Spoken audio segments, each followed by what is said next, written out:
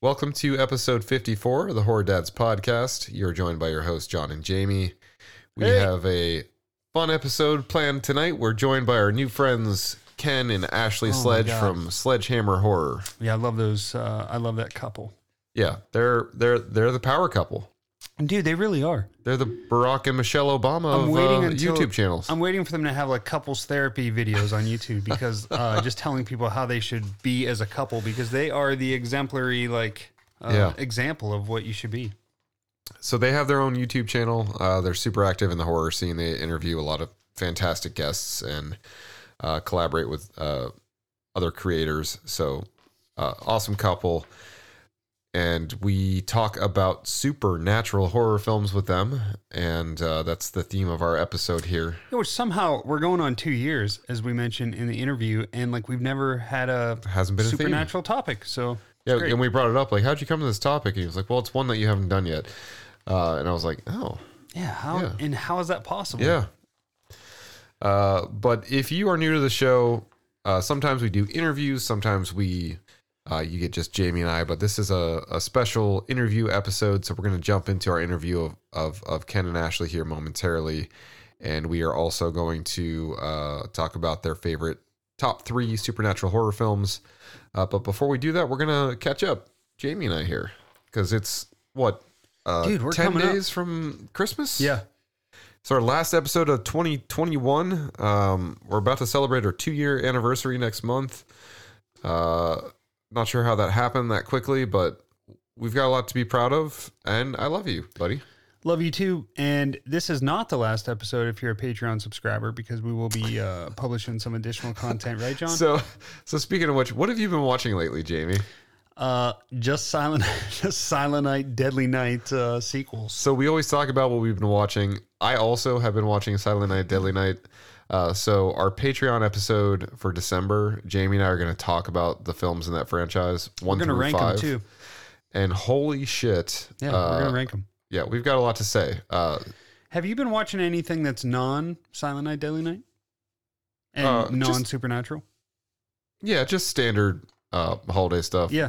I mentioned Black Christmas last time we were talking, but anything else? If I'm not like focusing on a film, I have either Black Christmas or Gremlins on or Krampus, something. Yeah, we're in that. I've always got something going. I caught the there's an anthology film from 2018 called All the Creatures Were Stirring. I saw that. Yeah, that's I didn't see it, but I saw that it was out there. Rebecca McKendry from Shockwaves podcast. Yeah, that's her movie. Her and her husband David, they made that, and dude, it's great. It's a fun independent film. Pregnant when she made it too. I think she was. Yeah, like 9 months pregnant. But that movie is a lot of fun if you're into independent horror films. Definitely check that one out. Cool. It's on Amazon. Yeah, she's amazing. Dude, yeah. She knows her shit. Very cool. So that's what we've been watching. So typically we'll dive into the films a little bit, but join our Patreon and you'll hear what we think about the Silent Night, Deadly Night films. John, what are you wearing? All right, so I've got some new merch on. I have all local stuff actually going here. Unzip. Zip. So I've got my Krampus tee on from our buddy David Slobodnik, who designed this and released it through one of our favorite local breweries. What is that brewery? Noble Creature in Youngstown, Ohio. And then last night I went to Westside Bowl, which is one of my favorite local hangouts, watering holes, and I got this new hoodie, man. It's the most comfortable thing ever. And the graphic designer that made it is from Spain, and it's super comfortable, and it's horror themed, so it's pretty cool. Awesome. What do you have on over there? I have a holiday themed shirt on as well. Yes, you do. Night of the Comet from our buddies at Toxic Coffin. Yeah. A very underrated Christmas film that has maybe one Christmas tree in it. It's kind of like part 4. Silent Night, Deadly Night, part 4. I think there's a string of garland that makes it Christmassy. Yeah. But those guys at Toxic Coffin are fucking amazing. Love those human beings. Love them. Just great people, and they're incredible. And please follow them and buy some of their stuff because they're just rad dudes. What have you been buying? Anything, man? No, like I said last episode, Christmas, not buying for myself. But dude, fucking, have you seen the Waxwork Records just today released the pre-order for Black Christmas, the vinyl? I did not. That Gary Pullen did the design. Oh, fuck. I mean, I gotta get it. Wait till you see it, man. The only thing that sucks is it doesn't come out until April. So it's like... So speaking of buying and what you just said, so our record player here at the house, yes, it's our belt is kind of jacked up. Yeah. I reached out to the manufacturer. I bought a new belt. Still, like, the sound isn't right. So I bought Brittany a new record player for Christmas. Oh, one of those. Then I bought you my gift. Then I walk out to the garage and I see a rectangular box. Oh, no. And it says Crossley on it. Okay. And I was like, pretty sure they only make record players. So I bring the box in. I set it on the kitchen table. I was like, what's in here? And she goes, nothing. Don't worry about it. And I was like, no, seriously, what's in this box? And she goes, and I was like, I'm into sound production. I'm pretty sure this brand like only makes record players. And she goes, they make guitars too. And I was like, well, Brittany, it's a rectangle. So unless it's a guitar you have to build by hand. And she's like, well, fuck off. So what if you know what it is? And I was like, no, because I bought you a record player. And she was like, wait, you did? I was like, yeah, we got each other the same gift. So same record player? Not the exact same one, but we each got a record player. Yeah. So we elected to keep the one that she bought because it's nicer than the one that I got her. So I had to go cheap fuck. Well, I don't know about that, but yeah. So I had to go get her new gifts today. So nice. That happened. But yeah, dude, I'm pumped for that. I got to check out that Black Christmas. Oh my God, wait till you see it. And the vinyl itself is like red and green splatter. Yeah, and Gary's one of our favorite designers, so love him. So I actually got our buddy Matt Pepler has this awesome Halloween poster design, and it has a black cat on the design, and that cat looks exactly like my best friend who passed away 2 years ago, who was my black cat named Pam. And I took Matt's design and I got it tattooed on me this week. Oh, boy. From our buddy David Slobodnik, who designed this shirt that I'm wearing. Perfect. So David, who's our good pal, did the work, and Matt designed it, and I honestly couldn't be happier. It looks amazing, and I'll get emotional talking about my cat that I loved who died. So, yeah. I don't need you back on the bottle. So, just pass me that shot real quick. Yeah. Yeah, no, that's awesome. I've seen the tattoo. It's incredible. Yeah. So that's cool. Yeah. Family stuff? Yeah, I don't really have much in the way of horror. It's been a lot of Christmas prep. Today was my son's last day of school. So we're getting in that mode. I have Christmas vacation starting next week, which I can't wait. And one of my favorite things to do Christmas vacation, I think this just comes from like growing up, and then like you and I, whenever we were both in college, Christmas break was always like a time you and I would play video games because we had downtime. Yeah. Nothing to worry about. So one of my favorite things to do for Christmas break is, at least I always plan to play video games. I always like to get one like RPG or game that I can really try to like beat. With the kids, it never really works out. But my wife bought me a little early Christmas present because she knows that that's something I love to do. And my son is 8.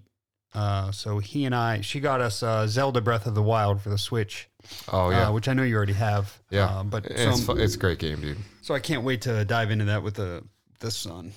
Yeah, dude, that's amazing. Yeah, I'm excited. I envision myself like playing it down, with the son and sip the of brother-in-law. Coffee. Yeah, playing this game in my pajamas all day long. In reality, Why this has John is not been happen. here for like 4 days. Starting to smell, bud. Yeah. Yeah, dude, that's awesome. Yeah. We should try and play through the thing on Xbox for like at least 9 minutes. That's what it always is. You bring it over, we hook it up after we're already drunk and sleepy. And yeah. And then my wife's like, "Are you coming home tonight?" And I text her at 4 a.m. and I'm like, No, I'm sleeping next to Jamie on the couch. Yeah. There's always like a cable that's missing that we drive 40 minutes to Walmart to buy. And then, do you have any triple A's? No, I just have double A's. Can we cut one in a third? Yeah.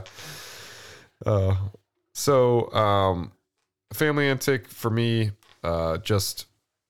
we did a pre-sale of our new design late October, our new t-shirt design that is, and we shipped everything out in November, and my kids, like, they were champs doing all these hand-drawn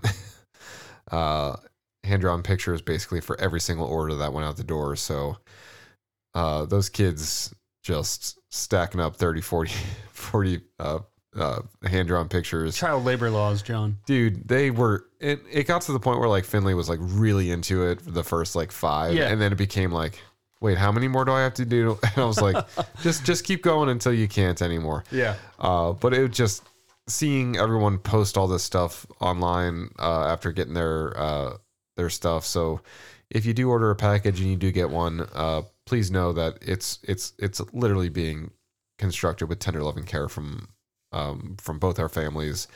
And it's just been our dream to kind of put a little merch thing together, and it's come to fruition. So thank you all for supporting that effort and for buying merch. So if you're interested, you don't have anything yet, and you'd like to buy something, we do have stuff on our shop, horrordads.com. We're also on Patreon. If you're interested in our Patreon, we have a $5 and $10 tier per month. So please consider potentially subscribing to our Patreon. And check us out on social media. We're on all the platforms /horrordads, and we'd love to hear from you in the form of a 5-star review if you have it handy. Yeah, the reviews really help the algorithm. So if you find it in your nature to even just go drop 5 stars, please do. Yeah, it We helps will other people appreciate find it. us. John, real quick before we get into this, favorite Christmas horror movie? Gremlins. Gremlins. Yeah. Agreed. Yep. All right, All right, Gizmo. man. Let's get at it. Let's do it.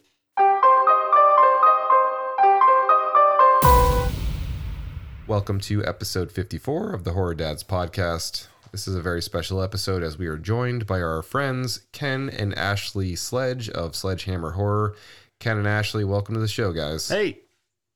Hello. Thank you for having us. We're Yes. super excited to be here, guys. Oh my God. Thank you guys for coming on. We're huge fans of my first horror movie and just kind of all the content you guys produce. Hey, that means a lot, man. The fact that anybody watches is amazing to us, and we're very appreciative. And I can't wait to have you guys on an episode of my first horror movie so we can share that experience with everybody else too. Oh man, we'd be honored. Yeah, that'd be awesome. You guys are rapid fire content creators. So you've got the YouTube channel, and you have a few different kind of variations of the content that you release, which is pretty cool. But before we dive into that, the focus of our episode today is going to be supernatural horror films, which is a theme that you picked, both of you, and you picked it pretty quick, which was awesome because sometimes like we ruminate on it for like way too long. And then we like flip back and forth. And you guys were honestly like from the get, like supernatural horror. These are our 3 films, like boom, boom, boom, boom, boom, which was amazing. Yes. But before we dive into some of that stuff, let's just talk about you guys have, having something special, and you've got a bond for horror as like husband and wife, which is super cool. So how'd this whole thing start? The first official date we went on was to go see the War of the Worlds remake with Tom Cruise. Yeah. And ever since then, like horror's just been super important to both of us. And during quarantine, I grew up in a video store. My parents owned a video store. Holy And, shit, that's my first amazing, horror movie- dude. Yeah, they What was owned the a name video of store it? called Downtown Video. Downtown.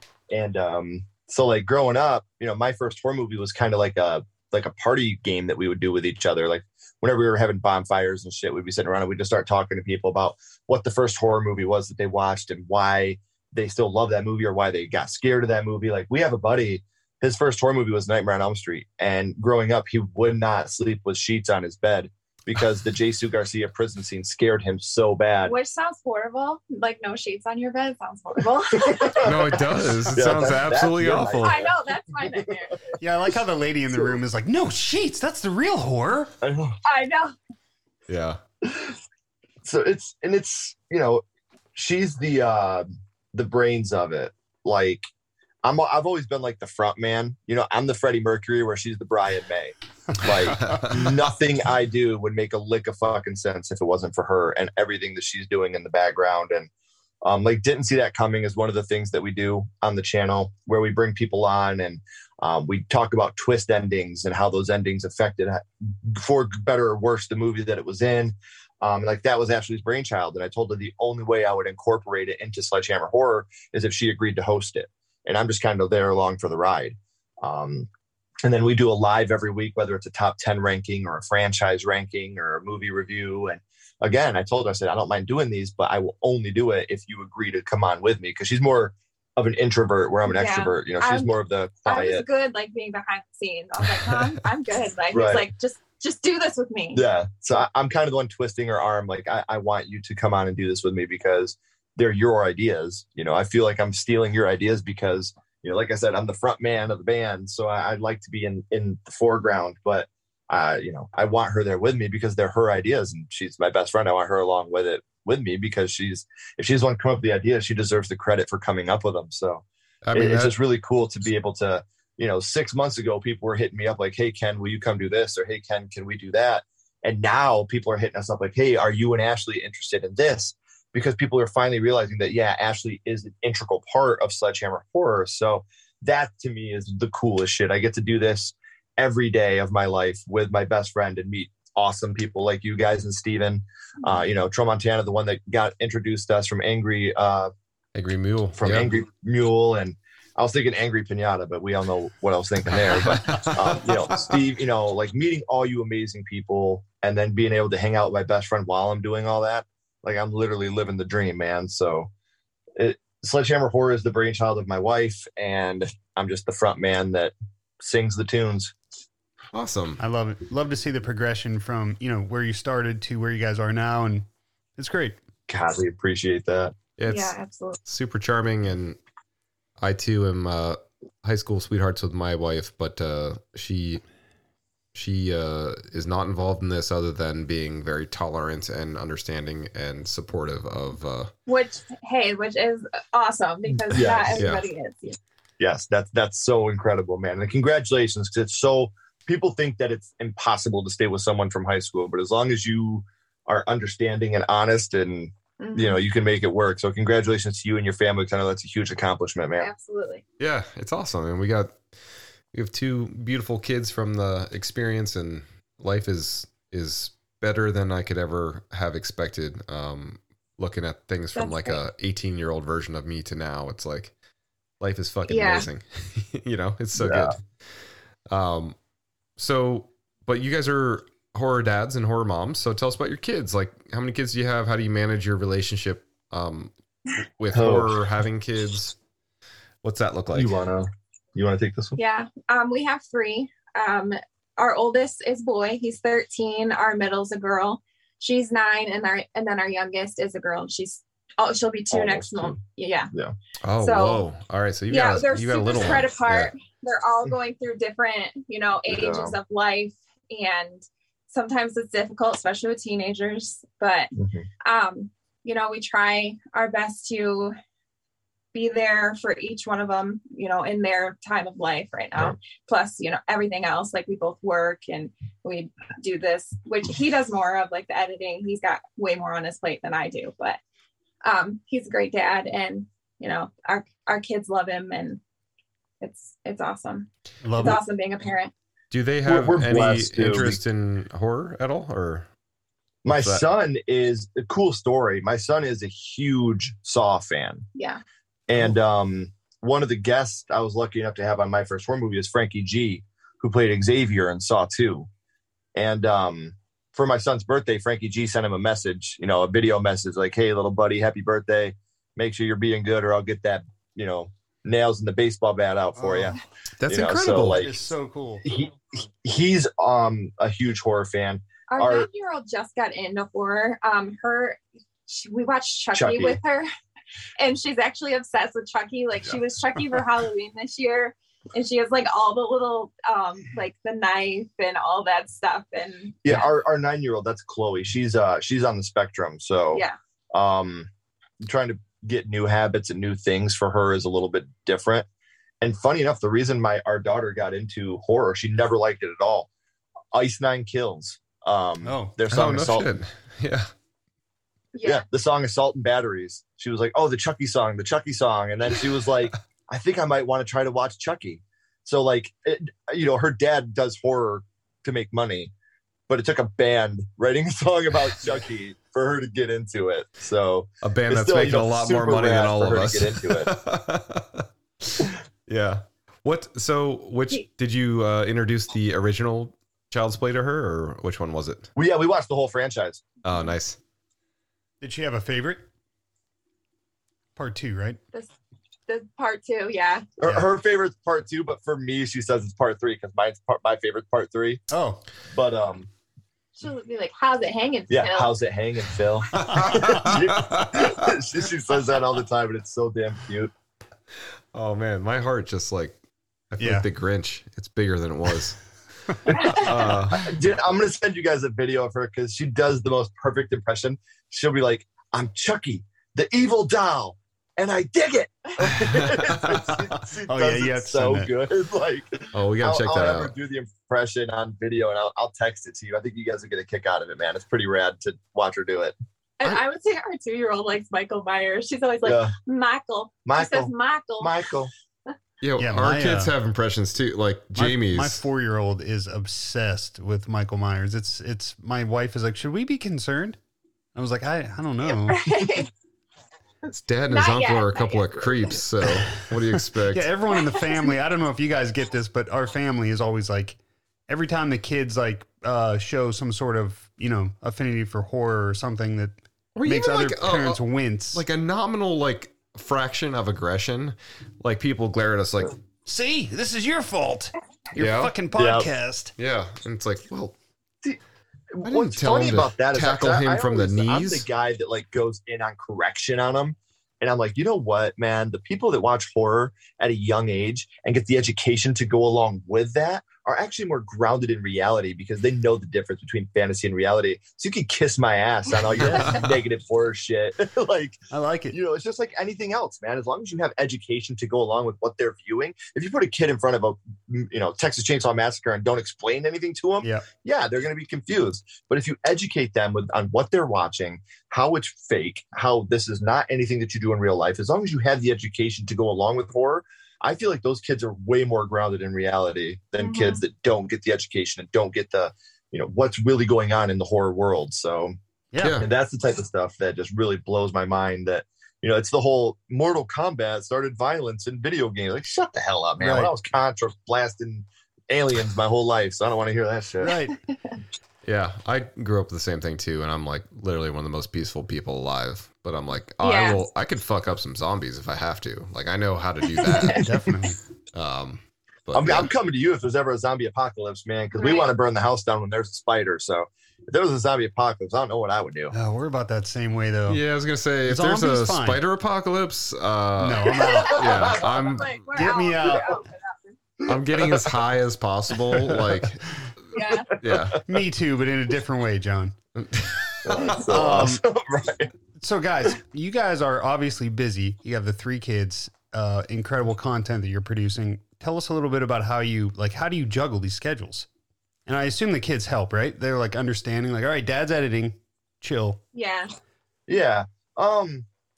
Where we're lucky on that is we work different shifts. Ashley's 3rd shift at the hospital, being a respiratory therapist, and I manage a Napa store. So like during the day while I'm working, all my interviews are done from 5 to 10. And we always have at least 2 or 3 days a week that we set aside. Cause I schedule interviews, 2, 3, 4 weeks in advance. So we always have at least 1 or 2, at the very least 2 days set aside throughout the week where we're not doing anything today except for playing Uno or playing War and watching a movie. Yeah. So like we absolutely I'm set sorry. at least 2 days aside I have to make interrupt sure that. and ask this question. What's that? Got to ask this question. Do you play Skip-Bo ever, or is it just Uno? Oh, we love Skip-Bo. Yeah. Okay. Love Skip-Bo. Yeah. We have a big old game. Yeah, we have an array of board Yeah. games Nice. and board games, card games. We still play Pokemon Go. She doesn't. But me and the kids will go out and play Pokemon Go. That way we're active and walking around. Yeah, that's awesome. Yeah. Yeah, so we always make sure that Sledgehammer Horror is fun. And don't get me wrong, I love it. I live it. I breathe it. I release a new video every other day. So, I mean, that's to show you the extent of the work that we do. But being a dad and being a husband is number one. So we always make sure that we set aside time for family, because if COVID's taught us anything, you can't take that shit for granted. Yeah, Right. So absolutely. like I said, at least 2 days a week, we have a card game, a board game, and a movie. It's mostly the weekends. Yeah. We try to do stuff like That way the kids, like usually Sunday, Saturday and Sunday. Sunday. Yeah. So that way the kids aren't in school. We just take that whole day and we just dedicate that whole day to, Kenny, you can have something from 1 to 3. Chloe will do what you want from 3 to 5. And then mom and dad will pick at the end. Kenley, you're 1, so you're going to go along for the ride. Right. But, just to make sure that we all get something that we want to do that day and we're all spending the day together, just trying to teach our kids that, family is so important. She lost her dad very suddenly. I lost my mom very suddenly. And so I think that really helped us also to be like, we need to not take for granted the time that we can get with you guys. So we got to at least have 2 days a week where we're your parents and nothing else. Yeah. We get a little gruff from the 13-year-old. He's not always liking to spend time with mom and dad, but Sure. oh well. I mean, I'll be honest. I'm a hugger, and I will fucking hug both of you right now Yeah. after that description. So I'm gonna come in and play some Uno myself. You yeah. guys have it all figured out. It seems like it's admirable. amazing. Yeah. It's just funny that you say that, because I'm a kisser, man. And like my son's got all his buddies over here. And He's like, Dad. if you've seen my son, he's 13. He's over 6 foot. He's a big kid. And he wanted to wrestle me in front of his friends. Dad had to show him what's up. I could still take him. And afterwards, I gave him a hug and kiss. And I was like, I love you. And he gave me that look like, I don't kiss him on the face, guys. I kiss his cheek. Like, I don't kiss his lip. This isn't a Tom Brady situation. But, I saw, and it's funny because my father came over to visit. And when he left, he kissed me on the cheek. And right when he did, I looked at my son and I was like, see, I'm 35, man. You're not getting away from it. It's going to keep happening. Yeah. You might as well just accept that Kisses I'm are gonna a kiss your cheek thing for the rest of your life. Yeah. Yeah. We have to do group hugs sometimes with him. To make him hug us. Hold him down. You're hugging us whether you like it or not. Yeah. He's at that age too where there's no going back. It's only Yeah. when it gets less touchy feely. Yep. So you've got the YouTube channel, the show here, and a couple iterations of it. So like what prompted the start of this? Like how'd the inception happen? How long have you been at it? Like what caused you guys to say like, hey, there's a need in our lives for this? Funny enough, when COVID happened, and I was working at a factory at the time, and I got laid off during the shutdowns, Oh, that sucks. and I was fucking driving my wife nuts, and she was like, my first horror movie thing, and she was like, you should just turn that into a podcast. I was like, yeah, I'll turn it into a podcast, sure. And the first person I reached out to was Josh Shepard, the drummer from Coheed and Cambria. I was like, hey, dude, would you want to do this? And he was like, yeah. And I was like, oh my, seriously? Yeah. Like, I think did he you took his know hands. him? Yeah. He was so nervous and like, Yeah. I've known him for a long time and I've never seen him nervous ever. Like he's not someone that gets nervous about anything. And that he was. I was so nervous. Yeah. And like excited. And it was really cool. Like, Well, because Did you me and know Josh him- have been friends. Okay, so you we've knew been him in friends advance for a of long this. time. Like, I met him at a couple different shows they did, and we, got a connection. We started following each other on Twitter because one, I was a huge fan of his band, and two, we're both really big baseball guys. And so we'd chat back and forth about baseball and that type of shit. And I knew he was into horror movies. He's got the hockey mask Jason tattoo. Like he's got tattoos all over his body of horror. And I just reached out to him, and he was like, "Yeah, dude, let's do this." And then from there, I was like, okay, well then maybe this will work. Maybe we can do something with this. And I've been able to meet so many people that are my heroes. Like I got to have a conversation with Victor Miller about his first horror movie. You know, this guy, I wouldn't be the very first piece of Sledgehammer merchandise that we ever made. I'm going to grab it real quick. Obviously, the viewers can't see, but the first piece of Sledgehammer horror merchandise that we ever made is a Jason hockey mask with a Sledgehammer horror sticker on it, you know? Yeah. And then I'm having an interview with Victor Miller talking about the first horror movie he watched. And, you know, this guy that means so much to all of us, you know, Jason Voorhees is probably in the top 5 for all of us of favorite slashers, I would assume, you know, and the guy that created that tell me about how horror started for him. You know, he wanted to make a movie that was a mix between Psycho and Halloween, and he did it. He nailed it. You know, my first tattoo, Jason Voorhees. Yeah, right here. See, and it's amazing, and we'd be able to talk to you guys about horror and how much it means to you. And we're talking about you, Jason Voorhees, this scary slasher murderer. And yet we're talking to 2 of the coolest dudes on the fucking planet that are the most down-to-earth, kind. That's what I love about the horror community. Like, yes, we're talking about murder and death and fear and blood and guts, but you have the most wonderful people that you're talking to about this. We've never, in our encounters of horror, met one person that was a piece of shit. You know, even the people that don't want to come on the podcast. I mean, honestly, that's sort of the driving factor behind this, because talking to people within our communities as parents, as professionals, you know, time and time again, you have the conversation. People are like, why do you do this? Why do you spend your time doing this?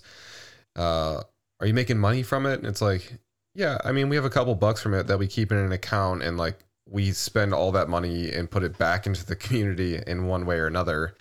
And there's no, the function of this is not to make money. It's to make relationships and to have conversations and to sort of unpack the concept of like, you can be a dad, you can be a professional, you can still like horror.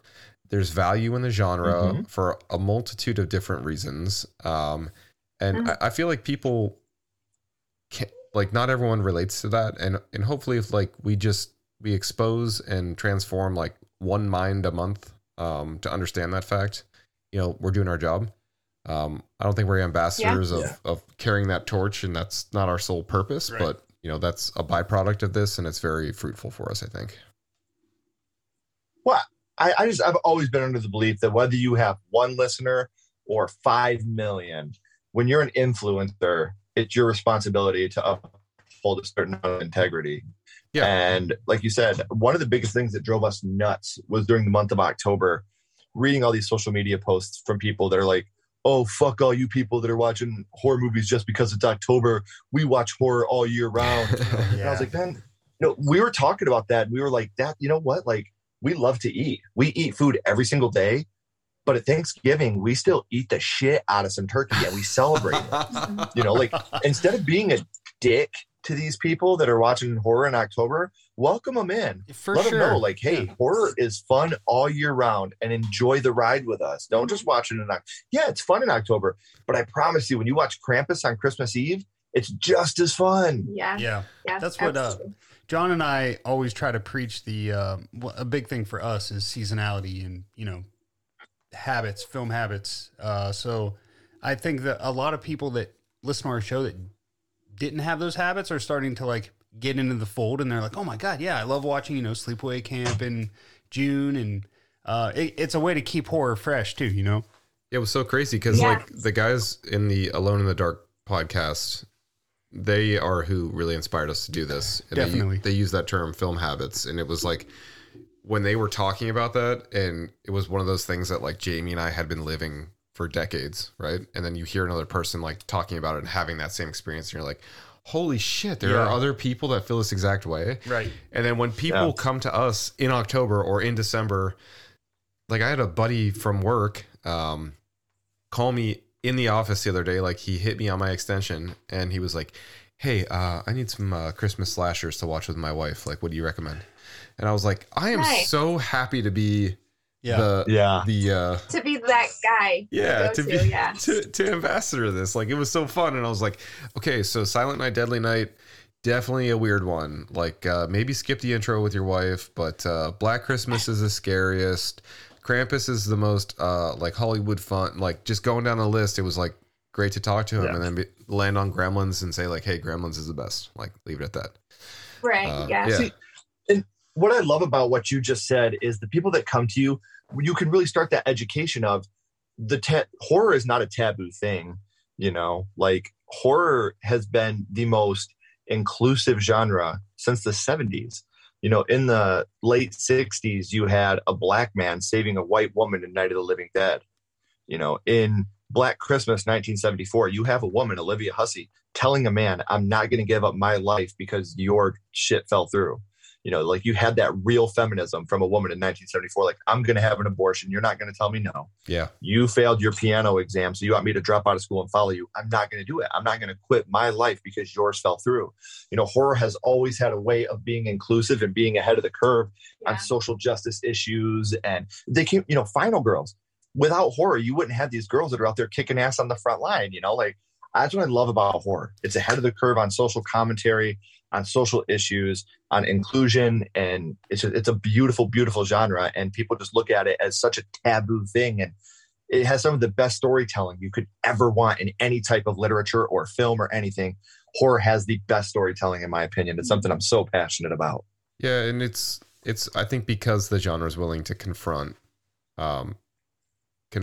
issues in a controversial way, which leads people to be like, you know, it's like, oh my God, people without slaves, could you imagine? And now we're here, and it's like, no, that is fucked. That can never be anything ever again. And I feel like the genre does do that. It challenges, and I think it has productive results. So totally agree. Mm-hmm. Yeah, so I guess you guys already kind of touched on this. Ashley does a lot of coming up with ideas. Where do you guys generate your ideas from? Do you just make a big list and just, you know, pick something at random? Or Ashley, what's your idea process? I don't know. I just come up, like, I think of something and then I'm like texting him, like, what do you think of this? And then he'll be like, yeah, that sounds really awesome. And then, yeah, I mean, I'm pretty a list maker of everything. Mm-hmm. So yeah, I have lots of lists, and yeah. If you want it in physical form, she's Demi Moore in Ghost, making the clay. And then I'm Patrick Swayze coming up behind her, helping to mold that With clay no shirt idea on. that she just had.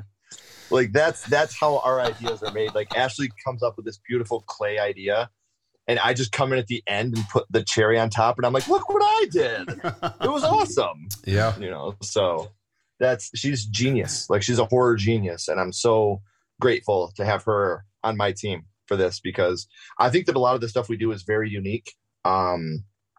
Like Didn't See That Coming is one of my favorite things that we do. And we actually tomorrow are filming our very first episode of a new thing we're doing called Versus.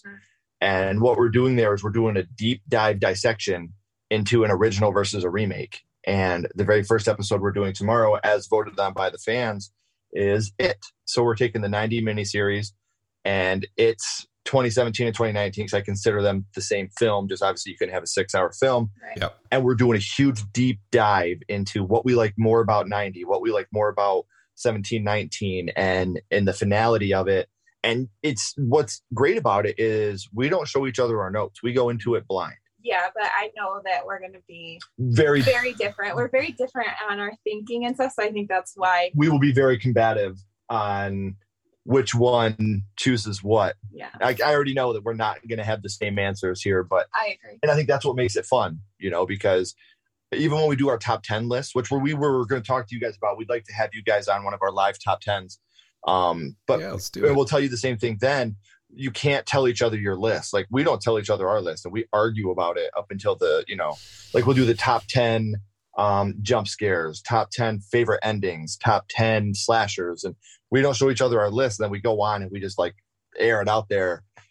And I think it'd be a blast to get you guys on there. Yeah, I want to work fun. with you guys on my first horror movie and get you on a couple top 10 or franchise rankings. I think you guys would have a great time with us doing that stuff too. We're down for whatever. But I love all of that. And I have to divulge that the 2019 It Part 2, I have started that film without exaggeration. What do you think? 6 times? I don't know. 7 maybe? Still haven't finished it. I You're missing the best part. That I'm telling you, the end of that film, that film showed me that Bill Hader is a fucking actor. He really is. He's not a He's more than Yeah, just he's a not a- commercial. he's not just a background comedic Yeah. best friend in a love movie. Like he's a fucking actor in that Well, movie, wasn't man. he doing And commercials too there? did like dude Sprint commercials Yeah, or T-Mobile something or like some that. shit. But honestly, if we're talking like, I mean, I could spoil this because it's not going to really spoil much about the episode. If we're talking about the kids, I enjoy the 90s version more. If we're talking about the adults, I enjoy 2019 more. Bill Hader makes that film for me. Like that, he makes me laugh, like genuinely laugh throughout that movie. The ending made me genuinely cry. His performance at the end genuinely broke my heart when we were in the cinema, and like I caught myself doing this in the cinema, and I'm like, it's fucking Bill Hader and it, dude. What are you crying about? But his performance is just so powerful in the movie that if when you do finally finish it, please text us and let us know what you thought of, because I'm telling you, Bill Hader. I'm a crier. I am. Like I didn't used to be, but after having kids, I don't know what happened. After like Yeah. Jamie and I always laugh about it. Like I'll be listening to like hardcore bands driving around and like really sentimental songs are on and I just cry like in my car, and very odd scenes He's in such films. a crier too. Yeah. And when a sad part comes on, I'm always like looking at his face, like So- to see if he'll start crying. I Looking gotta for know, tears. man. Like I have to know. Have you guys seen Afterlife yet? Ghostbusters Afterlife? Not yet. No. No. Okay, I'm gonna tell you right now. Yeah, even I cried. I was sobbing Oh, at the end of that movie. Like I was in cinema, like Yeah, so was I. like I was sobbing at the end of that movie, man. Like I'm such a dude. Ghostbusters is my shit, man. Yeah. Like where House from 1986. You see the poster. I watched that That this was my morning. first horror movie. In our journey. You know, like that's the first horror movie I ever watched, and that's Oh, the one that nice. means the most to me. But So oddly Ghostbusters, I do enough, consider a horror movie, and that's the one that Ghostbusters really, really took horror off for me. oddly enough, Ken, we won't divulge the film because you guys are going to pick 3 of your favorite supernatural horror films, but one of the films that you selected, I watched today, and then for whatever reason, House immediately afterwards came on as I was working down here in my office. Mhm. And then I watched all of House today, and I was like, I love Steve Miner so much. Yeah, And I mean, it was my first time seeing the movie, but I love that movie a lot. Certainly was not my first horror film, but I'm glad it was yours, and I'm glad that you love it that much. yeah. Yeah. You can't tell me what your guys' first horror films were, because I do want to save that for the podcast, because I love the surprise of what your first horror was. All right, I can't wait to talk about it because I already have mine picked. Cool. Well, it's not like I selected it; like it is what it is. It's math, right? But Right. so, getting to today's theme a little bit. So today's theme is supernatural horror films. As I mentioned, you were super quick to select that theme, and even quicker. Ken, you said like, "Hey, I know this movie and this movie. We're not gonna divulge them yet, but you had the 2 like immediately, like, hey, right off the top, let me check with Ashley on the 3rd, and then you got back within an hour on that. But is this your favorite subgenre? Like, what led you to this genre? Was it that it hadn't been picked yet on our podcast, or was it something else? Part of it was the fact that it hadn't been picked yet. I wanted to do something new for you guys. I know that sometimes it can get a little schlocky talking about the same thing, even though it's different experiences with different people. Yeah. It still gets to the point where it's like, yeah, we talked about this before. But while it's not my favorite subgenre of horror, slashers will always be probably my favorite. I think supernatural horror is what scares me the most. Oh yeah. I think that's the scariest one for me. And that's why I think I was so quick to pick supernatural horror. And 2 of the movies, the ones that I sent you right away, are probably in my top 10 favorite movies of all time. Not just favorite horror movies, but favorite movies of all time. So it was pretty easy to talk about these 2, because one of them I think is, they're both extremely underrated. Mhm. And one of them I think is criminally underrated just because it's part of a franchise. So I yeah, we'll completely get more agree into it once we Yeah. start talking about it. But with the one that you're talking about, Mhm. and I already know that. I get like excited thinking about it. Dude, and two of the 3 of love these that movie. films, we talked about one of It's them definitely already. a horror hidden. it's a hidden gem It's for a sure. hidden Yeah. gem for sure. Yeah. Yep. Oh yeah. with one of the speaking of jump scares, one of the best jump scares in film. Yeah. I would say that 2 of the 3 of ours that we're going to be talking about tonight have some of my favorite jump scares of all time. Easily in my top 5 favorite jump scares of all time in 2 of the 3 of these movies.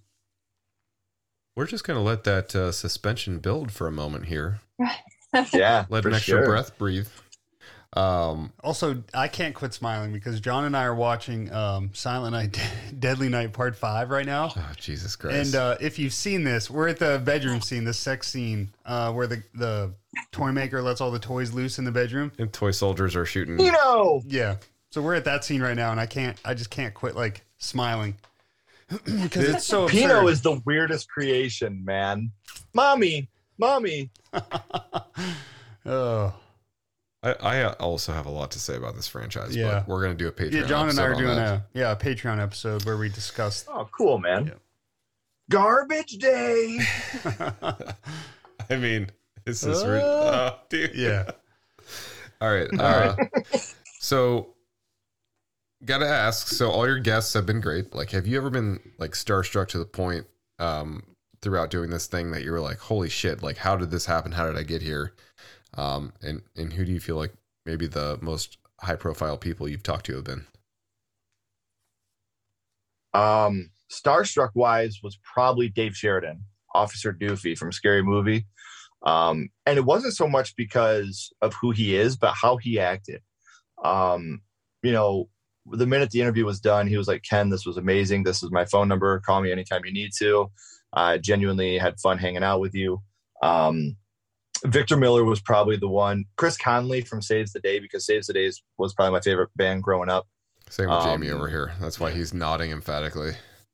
Yeah, like Chris is one of the sweetest guys in the whole world. Amazing. He literally. Yeah, I don't know. I'll set for our anniversary, because when we got married, we danced for the first time to "Undress Me" by Saves the Day. That was our first dance as man and wife. Nice. And for our anniversary, Chris did a Zoom call, and she didn't know. And he played "Undress Me" acoustic, so I could dance her in my living room. Yeah. And it was awesome. It was cool, but at the same time, like the next year I got her shoes and she was like, "What the fuck is this?" Yeah, there's no going back after I that, like Ken. those shoes. Yeah, so I noticed. and Chris They don't was fit when he found out anymore. They're that- like falling apart. Like, fuck those, you know? Like, where's the song? Where's the video? when I hit him up, that's initially what I hit him up for, was for that. And then he was like, and then he found out about the podcast and he's like, would you mind me being a guest? I was like, there's a bear shit in the woods, wipe his ass with a white rabbit. Get your ass over here, you know? That's Yeah. amazing. I think Lou Lou Taylor Pucci was a big one too. I've been a big fan of his from, Thumbsucker, Chum Scrubber. I thought he was amazing in the Evil Dead remake. Uh-huh. So, and then another one was probably Lar Park Lincoln. She was a big one. Lisa Wilcox from Nightmare 4 was another huge one. But, there's so many that I'm just so appreciative. Like you said, I've never had one that the person wasn't completely genuine and completely awesome. And, I'm just so great. We just recorded episode 249. So, I mean, I'm so blessed to be able to have worked with some of the names that we've worked with, and be able to make friends with some of the people we've made friends with. And, it's an incredible journey, man. And to be honest with you, and I've never, again, had an episode I didn't like, but some of my favorite episodes are with podcasters, other YouTubers, people that do the same thing. 'Cause I think that they get it a little more. And then people that are just now, I just had, yesterday, have you guys seen the new Slumber Party Massacre, the remake? Yeah, so actually, we had a few of them on our podcast, not the individual that you had on, but Michael Potter, who was in that film, he was on our show like a year ago, like last December. Yeah, for Triggered. Yeah, he was in a movie called Triggered, Okay. and that was one of those, like, again, after each interview, we're like, hey, that was the best one. Like, every time we do one, we're like, that was the best one. But with him, it was like, not only did we have a great time, but like we had a ton in common. We literally talked to him like every week or two through Instagram, like just really fucking connected with him. And then he reached out like right before the new one released and he said, hey, this isn't public yet, but like I'm in the new Slumber Party Massacre. Would love to have some of the crew on. So we had a couple of them on our show too. And yeah, dude, like he's great. The movie was great. I love what they did with the direction of it. And hoping to hopefully have Danishka, the director, on the show at some point too. Yeah, what was funny about that is rad. we didn't even know, it was like the day that they announced the remake was even like coming out. Yeah. He messaged us like that morning and was like, "Hey, do you guys want the crew on?" And we were like, "What?" But he, like, when he texted me, he said like I'm in the new S. He used the acronym or something. Yeah, M, and I was like SPM. John and I were texting like, Like, should we know what this he is? What the means? fuck Like is this? SPM. And then Bloody Disgusting like sent out an e-blast later, like an hour later, and was like, "New Slumber Party Massacre going to release next week on Sci-Fi." And I was like, "Oh shit!" Yeah. Right. And I was like, "I guess Michael will have you back on." He was like, "Did you wait to verify it was real? You fuck." But yeah. See, and what we liked about Slumber Party Massacre, I mean, don't get me wrong, I think that some of the dialogue was extremely on the nose and clunky. Some of the dialogue really didn't land for me, but I think that the laughs in it were very genuinely funny. Oh yeah. Like the guy at the beginning when he's looking through the window and he sees the other guy and he's like, "You fucking pervert." Yeah, it's so funny. Go with the shark.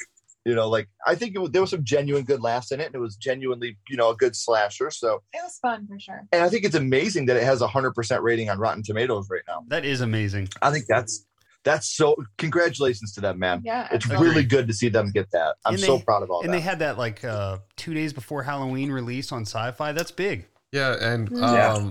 Yeah. that's the first and probably only.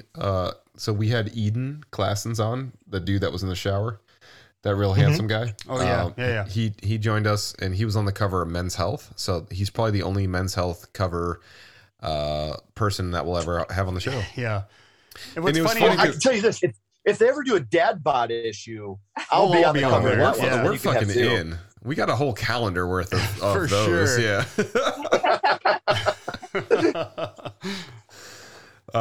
But yeah, it was funny when we were talking to them. He was driving, so he wasn't on camera, and Michael kept talking about how handsome he was. yeah, he was like, "He's the most handsome person you'll ever see." And then he parked and like turned his camera on, and Jamie and I were both like, I had to put my sunglasses on. "That's a handsome man. Jesus. Teeth are so sparkly, and he's just a perfect looking human." Yeah. Yeah. That's great. So, Ashley, tell us a little bit about keeping up with a husband that is furiously working and editing. And do you have to get the whip out every now and then and tell him to make some dinners or? Yeah, once in a while I'll have to be like, "All right, can you like help me feed these kids or something?"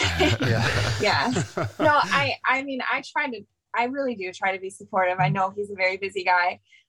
But yeah, once in a while I got to get the whip out and Yeah. Very. I mean, and I'm not telling you guys this as lip service or anything, but very rarely does that ever happen. She's very understanding. She knows that how much this means to both of us, and yeah. I'm a We're pretty good perfectionist. team, Yeah. when it comes to everything. So, like where I'm lacking, he, is stronger and vice versa. So Yeah. So the 1/8% of the time that she's lacking, I pick up the slack, and then the 99.2% of the other time, she's got it covered pretty well. So, like I said, it really is a team effort, and just like anything, you guys know your parents, and Oh, yes. That's why we asked the Yeah. question, because we both have very like Jamie's married to my sister, so it's funny. Okay. Like if I have to like intervene on their relationship, I have no problem doing it because it's my sister, right? Like I could actually Yeah. say anything to her.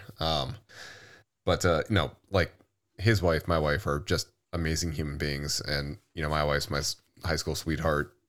She's Right. into horror, but not to the degree of this doing this as her passion. We have some horror moms episodes on our Patreon where we bring them on, but on the whole, they support us. It's cool, but we were just curious like how the dynamic worked for you guys too, because it's always kind of like fun to hear. Well, I'm sure you have these moments, Ken, and I know you do, John, where like we're watching movies for research or, for the topic, and you hear the kids, you hear commotion, and it's like, here I am with my feet up watching this fucking Yeah. movie, and If she's she's like, in the kitchen slamming the cupboards and Right, like, yeah, yeah. And I'm like, no, I would love to help, but research. Right. And she hates watching movies with me because you guys have watched my first horror movie and others, but we always put clips of the movies over top while we're talking. I literally love watching movies with you. Like, But I'm that's saying, our like, thing. when I'm talking about when I'm doing it for research, Oh, like, because I have to keep pausing the movie and getting a timestamp and writing down what the timestamp is so I can make sure I get that scene. And like, if we're watching movies for fun, yeah, all day long. But when I'm doing it for, like you said, research on an episode or something, I have to watch it with the timestamp down at the bottom. So I'm writing down timestamps and I'm pausing, and like then she's kind of just like, This sucks. Well, I wanted to see what happened here, but fine. right. I guess I'll wait another 5 minutes. Yeah, I wanted to see what happened here. Oh, you mean at 44:13? I can tell you exactly what happened at that moment. Yeah. Look, you can watch it tomorrow in a very abridged, tightened up version when I release this. So for both of you guys, maybe an answer from each of you, but who's your bucket list guest? Your number one that you haven't had on that you'd like to have on? Oh, I know mine easily. yeah. I think I know what yours is too. Who's mine? Chucky. Oh, what's his name? Brad Dourif. Brad Dourif. No, not Brad Dourif. Nicolas The Cage. guy that plays in there. I can't even think of his name right now. Devin Sawa. It's totally Devin Sawa. And I wouldn't oppose to that, honestly. For me, I've been a huge Devin Sawa fan, whether it was even back to the Casper I've had days. a crush on him since Casper. So Yeah. Yeah, But, I even think like every the girl horror, your even when age he wasn't doing horror, like Idle Hands, Final Destination, but like Salt Lake City Punk, I thought he was great in SLC Oh Punk. yeah, Him and probably Tony Todd would be the two yeah. that Oh, shit. Yeah. would really be up there for me. And then if we're talking about like just who are like my favorite human being in the world that's not family is, it would absolutely be Bill Murray. Oh, Like Bill Murray is my all-time favorite actor. So I mean, either Murray or Cusack would be the ones that I would want just for the sheer fact of being able to pick their brains on the Cusack's definitely been in amazingness more that they bring horror. to the screen Yeah. every time they're on it. Yeah. Awesome. What about you, Ashley? Probably Robert Englund. Yeah. That would be yeah. amazing. Oh, and he would be such a good interview, too. Oh yeah, he's so charismatic. And Oh yeah, and we were talking about the Nightmare on Elm Street remake and how everybody shits on that. And what's funny to me is everybody shits on the Nightmare on Elm Street remake because that movie does what Robert Englund could never do as Freddy Krueger, and it makes you hate Freddy Krueger. Mhm. Like Yeah. you got to think about it. We all love Robert Englund as Freddy Krueger. We're like, yeah, that child killer him, Yeah. but like yeah. everybody The loves him. Then you dolls get this and new one where, and I Yeah, don't think he's super dark. yeah, and- Jackie Earl Haley didn't do a bad No, job. he just had But these he was impossible shoes. Impossible. Yeah, but he was a child molester, Yeah. and a child Yeah. killer. So you literally hated the character of Freddy Krueger in this movie because of how much of a piece of shit he was. And that's how you're supposed to feel about Robert Englund, but you can't. He's so charismatic Yeah. and so fun. Jackie Earle Haley, I thought, did fantastic for doing the job that he was supposed to do, and that's make you hate the pedophile killer. Mhm. yeah. He did what England could never do, and everybody shits on him for it. I'm like, dude, you're shitting on the guy for doing what what Robert England was supposed to do. Yeah. And again, I I'm agree not a with huge fan that. of the Nightmare remake, but I didn't like his face, like his makeup and stuff they did. Yeah. I didn't like that. It wasn't. It shouldn't have been made. And just No. it just shouldn't have been. It was bad storytelling. Yeah. Like I agree with what you're saying about his performance and his character. I think he did a good job of that, but like I think the story was bad, and I think it was like not Just pointless.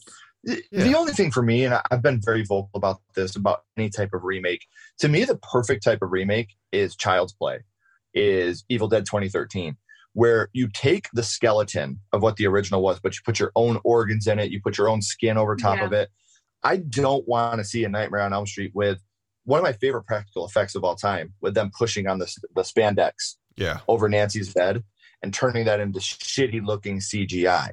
Like, you hate CGI no matter what. Normally, yeah. you would rather have practical. I effects. would. CGI can be okay if it's done right, Yeah, but sometimes. like that looked like garbage, like just like the Thing prequel. The reason I I was didn't like just that about is to bring because up you that would've- movie. That's yeah, well, honestly you took like one of the best having. practical effect movies of all time and ruined it with CGI. They need to release the directors because they have a version that's done practically. You can find bits and pieces of it on YouTube. I don't And I would understand. love Like, for them to release that as a what full the film. fucking motivation was to just not release that properly? Oh, I don't know. I don't know. I don't know. Well, you look at my top 3 favorite practical effect movies of all time in no specific order are Nightmare on Elm Street, The Thing, and American Werewolf in London. And then you look at American Werewolf in Paris, and it's the same thing. American Werewolf in London, and I will fight this till the death of me, has the best werewolf transformation ever done on film. And it's practical. It looks great. And I love it to death. And then you have American Werewolf in Paris, which is just awful.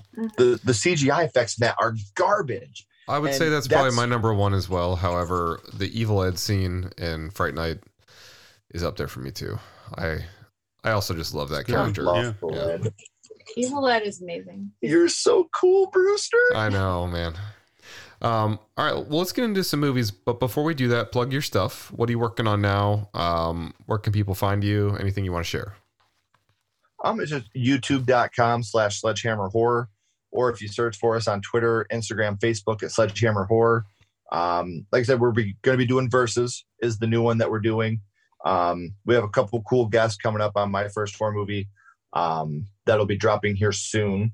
We have a live Sunday. This won't be released by then. Our live? No, this Oh, episode. yeah. Yeah, so if you want to just come check it out. Well, we do a live every week, except for Chris, like the holidays. Joy Tanner will be an episode coming up. If you guys are fans of the show Lock and Key, she played older Erin in season 2 of Lock and Key. Her episode will be airing soon. And then some other big YouTubers are coming up soon. Drum Dums or whatever. He's coming on. I can never say his name right. I'm sorry. Lee is his real name. Drum Dums or Dumb Drums. I'm terrible with this. But his real name is Lee. He's a great guy. And are you guys big video gamers at all? We want to be. Yeah, I mean, we would be if we didn't have families and didn't do this. So, Resident Evil 2, I really liked on PlayStation 2, and that might be the last video game system I had. Okay. There's a new horror anthology series out, and one of the actors from Men of Medan, which is one of the dark picture anthology, one of the actors from that video game is coming on my first horror movie next week as well. So really excited to have him and pick his brain a little bit too. Yeah. That'd be awesome. You guys want to get into some supernatural horror films? Let's go. Yeah. All right. So our first of the 3, Ken and Ashley, you guys want to introduce this one, the 1991 film? You want to introduce? The Sometimes They Come Back. From Stephen King, the modern master of terror, creator of Pet Sematary and Misery, comes an all-new excursion to the place where horror comes alive. This used to be a nice little town, but for Jim Norman, it holds a terrifying secret. Now, 27 years later, he's come back with his family. It's Sometimes They Come Back. It's a made-for-TV Stephen King film that is so deserving of a remake now. Yeah. Yeah. I think it's a very underrated. Such a good movie. Film. Yeah. Totally agree. Directed by Tom McLaughlin. Yeah. Yes. Sure. Go ahead, English major John. Pronounce something that has a hard GH in it. Tom McLaughlin. But this is starring Tim Matheson, Brooke Adams, Robert Ruster. So I had not seen this movie. I've also not read this book or short story. I've read a shitload of Stephen King. And when you sent me this, I was like, that's got to be a typo. I don't even know what that is. And so like this was like my first experience in general with this. And I'm really glad I watched it. I knew it was because every time I was like, oh, it's that movie, blah, blah, blah. And he would just stare at me. And I was like, you've never seen this. Yeah. Just stare at the same spot on your eyebrow. Like, I'm just going to look straight at you. Hopefully you It's probably don't. just that haggard hair I have. It's just a Always that question one mark gray shaped caterpillar eyebrow. hair, yeah. But it's about a man and his family who return to his hometown, where he's basically like harassed by teenagers who died there when he was a kid. They harass him in his new role as a teacher at this school. So the environment is super fucking cool. This town is amazing. Dude, the town is amazing. Talking also, about wait a second. Nobody's weirded out that these fucking greasers just showed up out of nowhere. Like, it's 1990, whatever. 1991. Yeah. Yeah, and they These show up fucking in their... dudes from We the just 50s. transferred up from Milford, man. Yeah. But I feel like, considering the fact that this was made for TV, like the kids themselves, the main one, I think, is pretty well acted. Some of the others are a little hokey and their dialogue's a little hokey, but like the core family, like the three, the mom, the dad, and the son, I feel like their characters are super well acted. You know what the son's from? No. He's from Leprechaun, which we just talked about. Yeah, dude. Yeah. Yeah. And he's from Don't Tell Mom the Babysitter's Dead. Oh, fuck. And Rookie of the Year. All right. Building that goddamn boat. Just casually dropping three things that are not unforgettable. Yeah. Well, to then you me- gotta think to the me, they're main greaser unforgettable. in this movie is in Nightmare on Elm Street 2. Yes. Yep. Mhm. Still handsome. Handsome Yeah, man. super handsome. Up yours with a twirling lawnmower. No, this is Grady from Yeah, no, I know. part 2. Okay. I'll just always From Nightmare interchange 2. that. You're just going back to the Yep. other leather I'll always do jacket. it, yeah. But so why'd you guys pick this movie? What's your relationship with it? And let's talk about the supernatural components of it. Okay. Yeah, like for people that haven't seen Sometimes They Come Back, the premise is you have a young boy, Jimmy, and his brother Wayne, and they end up going through a train tunnel trying to go to take library books back when these greasers attack them, trying to rob them, trying to take money. And they 12 end up cents. killing Wayne, and they end up getting hit by a train and killed themselves. And then Stephen King, being Stephen King, 27 years later, they come back. Always 27 years. Yeah. And one by one, as kids in the town start dying, another one of these greasers comes back Yeah. to torment and try to relive what happened with Wayne and Jimmy. And it's such a fantastic story. And you were talking about, Night Shift. I do have the short story here. One of my favorite Stephen King's even short stories. Which it's a lot different. Oh, the than short story is the way different actual- than the movie. Yeah, movie itself. But I would love for them to do an actual theatrical remake of this movie now. I think it could be absolutely phenomenal. It could, Yeah. I didn't have the same. I didn't watch it as a child like you did. Like you're the one that actually like showed me that movie. And although I still loved it, I didn't get nightmares from it. Yeah. But yeah, I mean, it still was scary. Yeah. Even being made for TV Mhm. show that was probably low budget and I still love the practical effects when they turn into the monsters. Yeah, oh, agreed. like their Yeah. bubbling like skin. Yeah. Yeah, Oh, it's amazing. love it. When they're on Yeah. the bridge Love it. with Chip. Okay, can we all agree Chip is the worst? Chip's Chip the is worst. Totally Like, the work. if you're a Yeah. teacher, Time to rock, Jock. yeah, like your nightmare is Chip if you're a teacher, and he's just a Oh, shitbag. absolutely. Yeah. But Or the when dirty kid. when they bring him, oh god, he says something. He says you're as cool as a corpse. Like when they're driving, I love that line. You're as cool as a corpse. And then they go on the bridge, and that's when they all like. It's almost like the same setting of Lost Boys when they're all hanging from the bridge, like they're on there with him, and that's when they all like have their transformation, and they're these like horrifying. And I love the way looking they items. play into that transformation. He's like, let's do the face. He's like, nah, not the face. That's for kids. I'll do the face. Yeah. I love that shit, man. It's so good. Yeah. But yeah, this was a good one, man. I thought it was great. I didn't know it existed, and I'm really glad I do now. So sometimes they come back, and where did we find this one? Was it on Tubi? I think I watched it on Tubi. Yeah, it's available on Tubi right now, I think. So if you've not seen it, you can head to Tubi to check it out. I love once And they you like got it. that. I'm school pretty sure it's setting is streaming great. for free on YouTube as well. Oh, Oh, there you go. We always forget about YouTube. Not when it comes to No, not when it Sledgehammer comes horror, to though. Ken. No. Right. But as a source for films. For sure. Right. But with this movie, like the themes that are going throughout it, you know, like any Stephen King novella, novel, movie, it always has like similar themes. This one has revenge, loss, regret, anger, you know, running all through it. And it drives the film.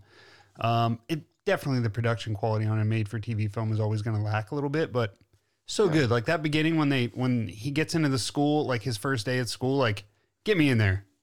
There's always that shining moment too of like them driving up to the town, you know, like the overhead establishing shot. I could watch like a movie just made of those clips, like the establishing shots of small towns. Yeah, For sure. driving around that van. Yeah.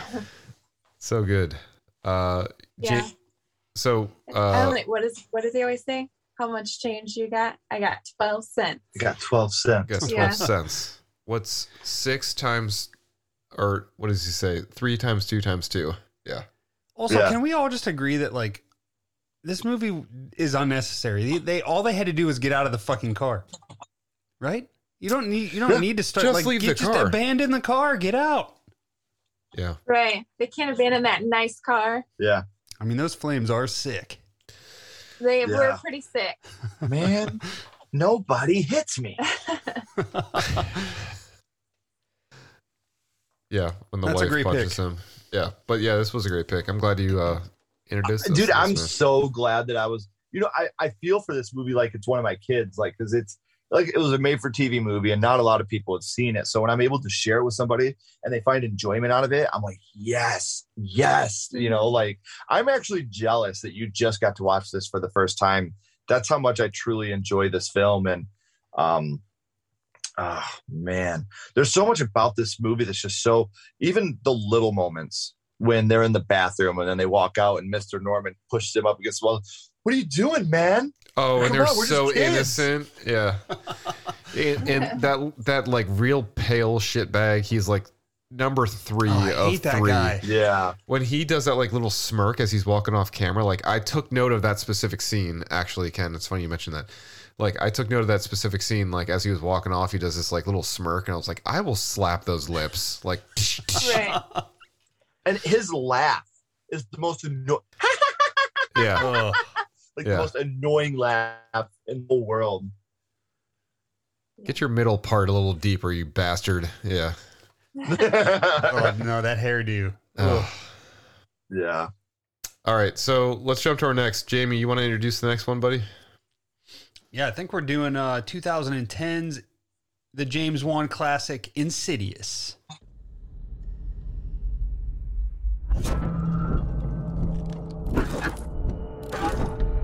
Are you ready? Yeah.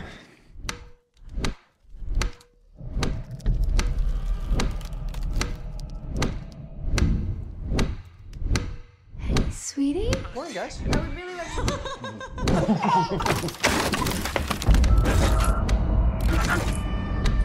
He's not in a coma. They don't know what to call it.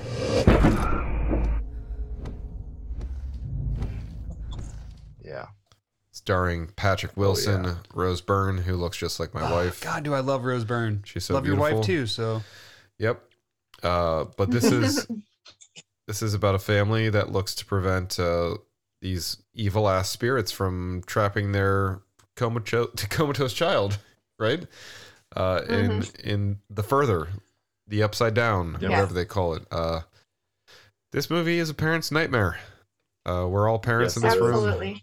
I can't imagine. Also, this movie's PG-13. I didn't Yeah. know Yeah. that. Unbelievable. Yeah.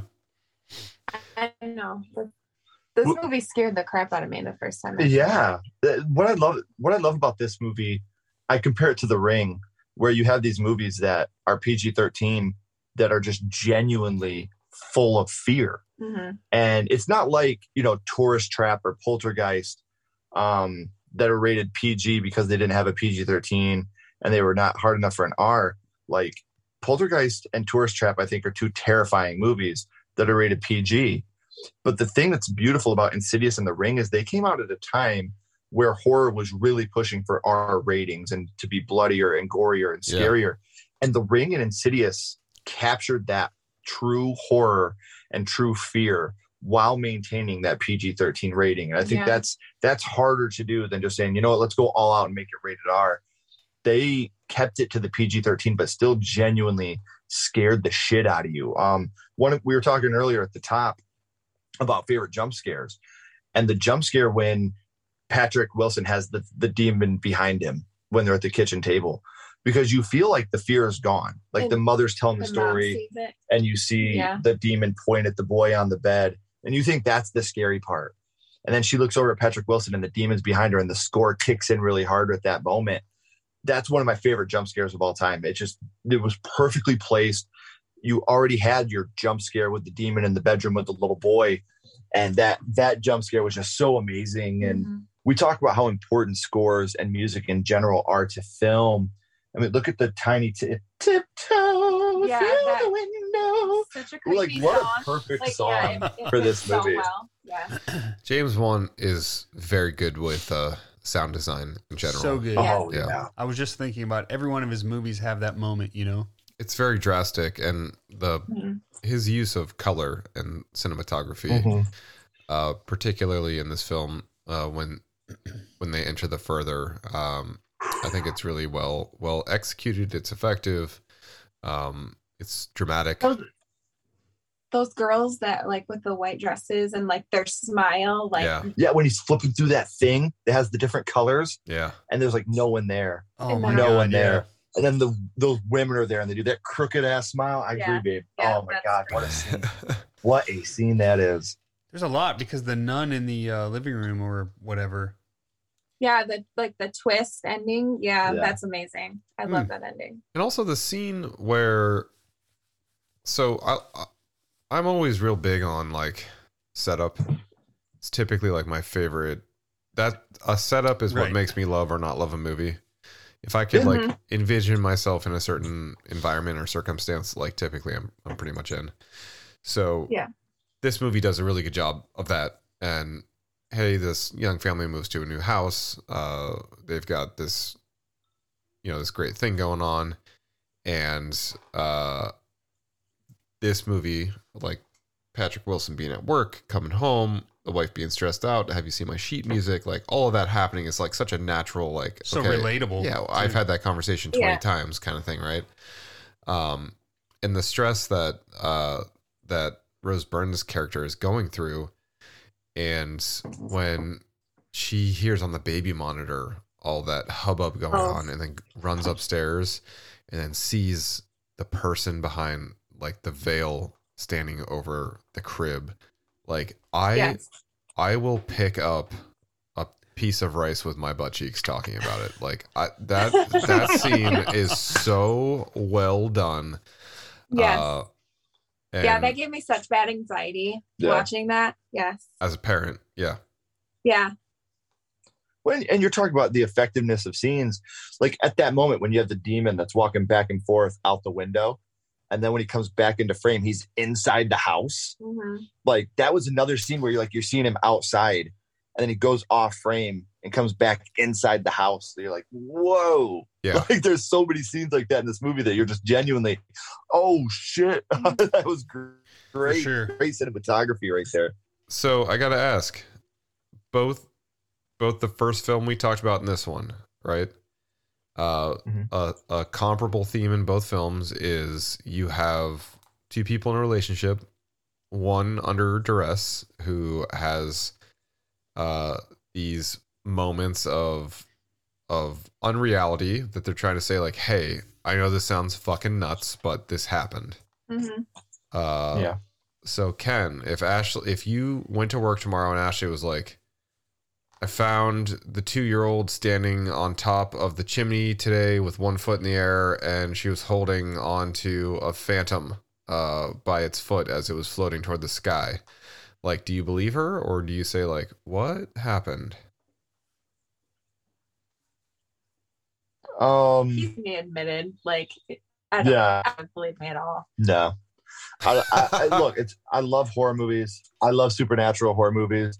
I don't believe in ghosts. If ghosts were real, my mom would have came back and kicked it with me by now. She loved me too much. So not a believer in ghosts. So if Ashley said that, I'd probably be like, someone spiked her salad LSD or some shit. All right, Ashley, conversely, you go to work, you come home, Ken says, listen, I'm a non-believer. I don't believe in ghosts. However, I put the kids down tonight. I was drinking a Bud Light Lime by the fireplace, and I saw an apparition in the fire, and it was Lord Voldemort, and he told me that I had to burn the neighbor's house down, and he was frantic. What would you do? Would you believe him, or would you be like, oh, no, get out of here? Oh, I don't think I would believe. No. I don't know. Maybe I believe in ghosts and stuff like that. I already tried telling her, like, Darth Vader came from the Lord Falcon and told me that if I didn't ask her on a date, he was going to melt my brains.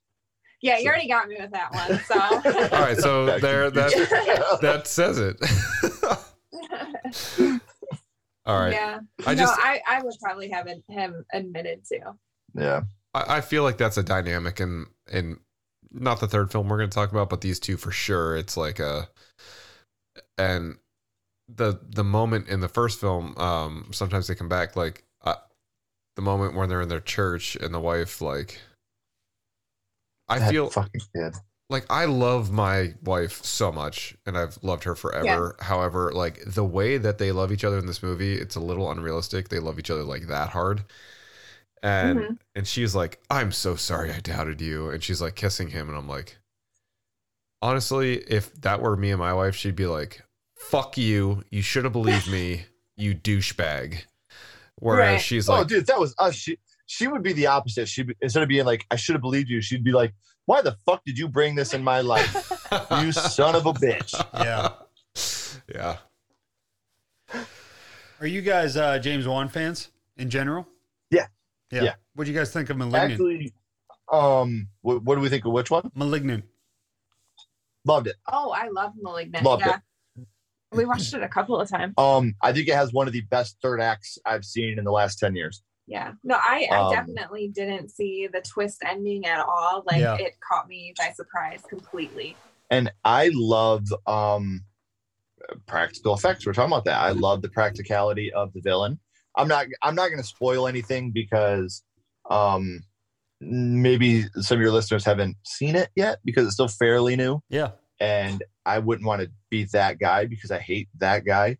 But the practicality of the villain and the entire third act from the police station holding cell area on is just so fucking awesome. Mm-hmm.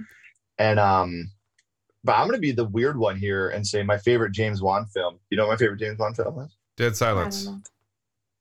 Oh, Dead Silence. 100% Dead Silence. Dude. 100%. We love we might be there with you. Yeah. I think I'm there with you. I love it so much. And John, when you were talking about the colors, about that film, I was thinking I think that film has one of the top 5 scores of all time. Oh yeah, it's so good. We also love that movie, and Jamie and I have this like deep. I don't know if you remember this day. I think we were talking about it, but when we were living in Jamie and I were living in Chicago with my wife and Jamie's wife, my sister, like the 4 of us had a place together. Mm-hmm. And I think Brittany and I had tickets to go see Circa Survive play. Okay. And it rained real hard. Oh, I remember. And you were like, oh, that sucks. And I was like, you didn't want to go. I called off work, but it was an outdoor venue. And it was like, they still had the show. Yeah. And I was like, this honestly is going to be hell. So we didn't end up going. And Brittany was like, all right, I'm going to go hang out with my friends then. And I was like, well, I'm going to hang out with my friend, which is you and my roommate. Because I was working. And dude, we played Skippo. We had a 6-pack of pumpkin beer. We watched Dead Silence. And like you and I basically just had a date. It was fucking amazing. I would do that again tomorrow. So. And is the point of this that we watched Dead Silence?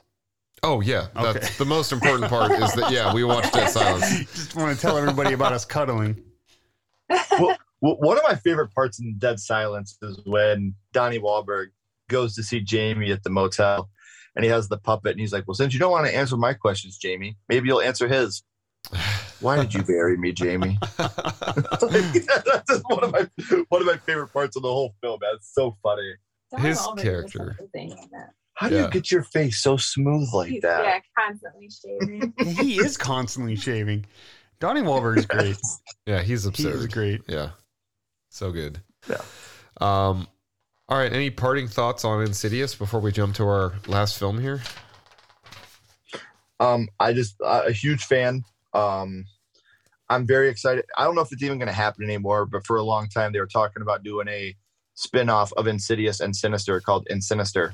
And I'm still really hoping that we can get that one day, because I think the first Sinister is another one of the most fantastic movies made in the last 10 years, with the best my favorite jump scare of all time is in Sinister. And I would love to see the crossover of Insidious and Sinister done together. That would be amazing. I think that would be a lot of fun to watch. That And movie scared me too. Sinister is really a terrifying movie. It really is. Dude, that lawnmower scene, Yeah. Oh my god. that got me. All of Got me those. so good. Like the pool party. The pool. Fuck, so sadistic and sad. Ugh. Mhm. So fucked up. All right. Well, All right. I'll bring Now us to our last film now here. you have me depressed. Yeah. This movie is not happy by any means. So let's get a little deeper in sadness, but we're going to 1990 to a film called Exorcist 3, directed by William Peter Blatty. 17 years ago, an extraordinary motion picture touched our most profound, nameless fears. Do you dare walk these steps again? Death be not proud, nor canst thou kill me. Satan grows stronger. You believe in possession? So this is What starring a some movie. Yeah, dude, I mean, this movie's scary as shit. George C. Scott acts the hell out of this movie. Ed Flanders acts the hell out of this movie. Brad Dourif acts the hell out of this movie. Oh, yeah. Brad Dourif, he deserves an Academy Award for his acting in that movie. So Like, his role as the Gemini Killer is one of the most underrated villains ever. he did amazing, yeah. Yeah. Ever. Yeah, And like the dialogue and the scenes that they have with George C. Scott and himself, just like those moments in that cell, like, dude, fucking incredible. George C. Scott Yes. is such a good actor. It's unbelievable. He's a goddamn powerhouse. Yeah. That's why when you get him and Brad Dourif in that room together, it's just fucking magic is happening. And when he like, but also his relationship with Father Father Karras. Dyer. Oh, Dyer. Yeah, Father Dyer. It's so comforting, Genuine. and sweet Yeah. and nice, and like their whole thing. And then after they go to the movie, Jamie and I were talking about the scene last night when they're talking about the fish, and there's that fish. comedic moment. Swimming back and forth in his I bathtub. haven't showered in 3 days. Yeah. And that's immediately offset though, because like the next scene they end up in that restaurant, right? And it gets very fucking dark. Yeah. Yeah. And both of them are so good at acting without even talking, right? Like their body acting is so like well demonstrated in that following scene. But for those that haven't seen Exorcist 3, so this was the sequel that I think William Peter Blatty wanted. This should have been Exorcist 2. This is basically Exorcist 2. So if you remove Exorcist 2, like Yeah. this is, I think, the movie he wanted. Just happened to be the third. But it's about a police lieutenant who uncovers more than he was looking for as his investigation of a series of murders. All have the hallmark of a deceased killer that Ken mentioned, who's the Gemini serial killer. And it leads him to kind of question the patients of this psychiatric ward. But so many scenes from this movie talking about supernatural horror, the dream sequence when he finds out, like the night before Father Dyer met his potential demise there, and he sees his buddy, the young kid, with his neck sewn, like all of that, like that whole scene. And isn't like Fabio in that fucking scene too? Yeah. It's Why really is- weird. Why Charles is he Barkley. in there? Yeah, that's such a like a wonky, ridiculous scene, and it's just so like unsettling, and they like speed up time for a moment too, and you're just like, what is happening here? And it's really well delivered. But there are some legit like frightening scenes, like the woman crawling on the ceiling. Yeah. I like that scene too. So good. In the end, when he comes in to his home and the nurse is sitting at the kitchen table, and then that whole sequence plays out, like, oh Yeah. it's so well done. Yeah. I'll tell you one scene from this movie that always affected me. I grew up in a very Christian household, and at the very beginning of the movie, you have the wind blowing open the church doors and the crucified Jesus with the eyes opening and closed. Like that one shot of the crucified Jesus with the eyes opening scared the shit out of me as a kid. Like genuinely scared the shit out of me. And one thing I wanted to chip in real quick before I forgot, you were talking about The Exorcist 2 and how this is the true sequel to The Exorcist.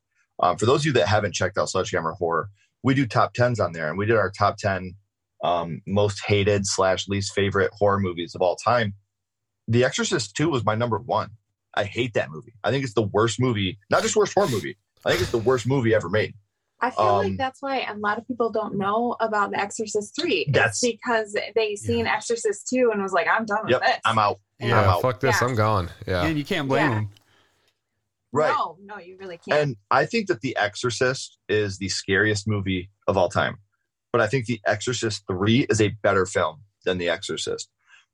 Maybe because there's the slasher elements to it. And like we talked earlier, Supernatural, I think, scares me the most, but slasher is my favorite. And this really is the perfect supernatural slasher film, in my opinion.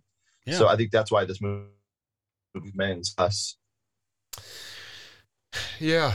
I mean, yeah, supernatural and slasher for sure.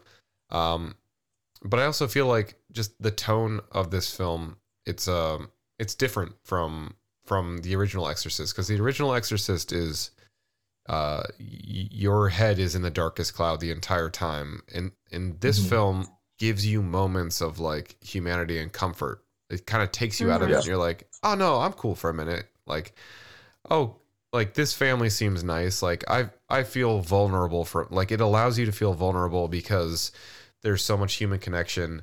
And when George C. Scott comes to find his friend dead, and when he looks under, like, he goes to the one side and he goes to the other side, and he does that, like, that like facial dissolve, like that, the body, you feel it. You feel it. Dude, like I'm getting emotional talking about it.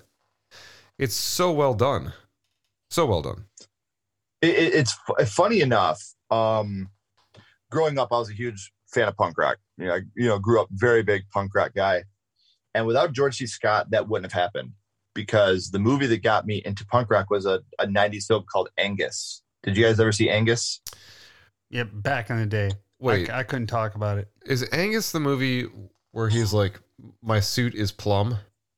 Yes. Yeah. Okay. Yes. I was just fucking talking about this movie a couple of weeks ago. Please go on. Yeah, George C. Scott is the grandpa in that movie.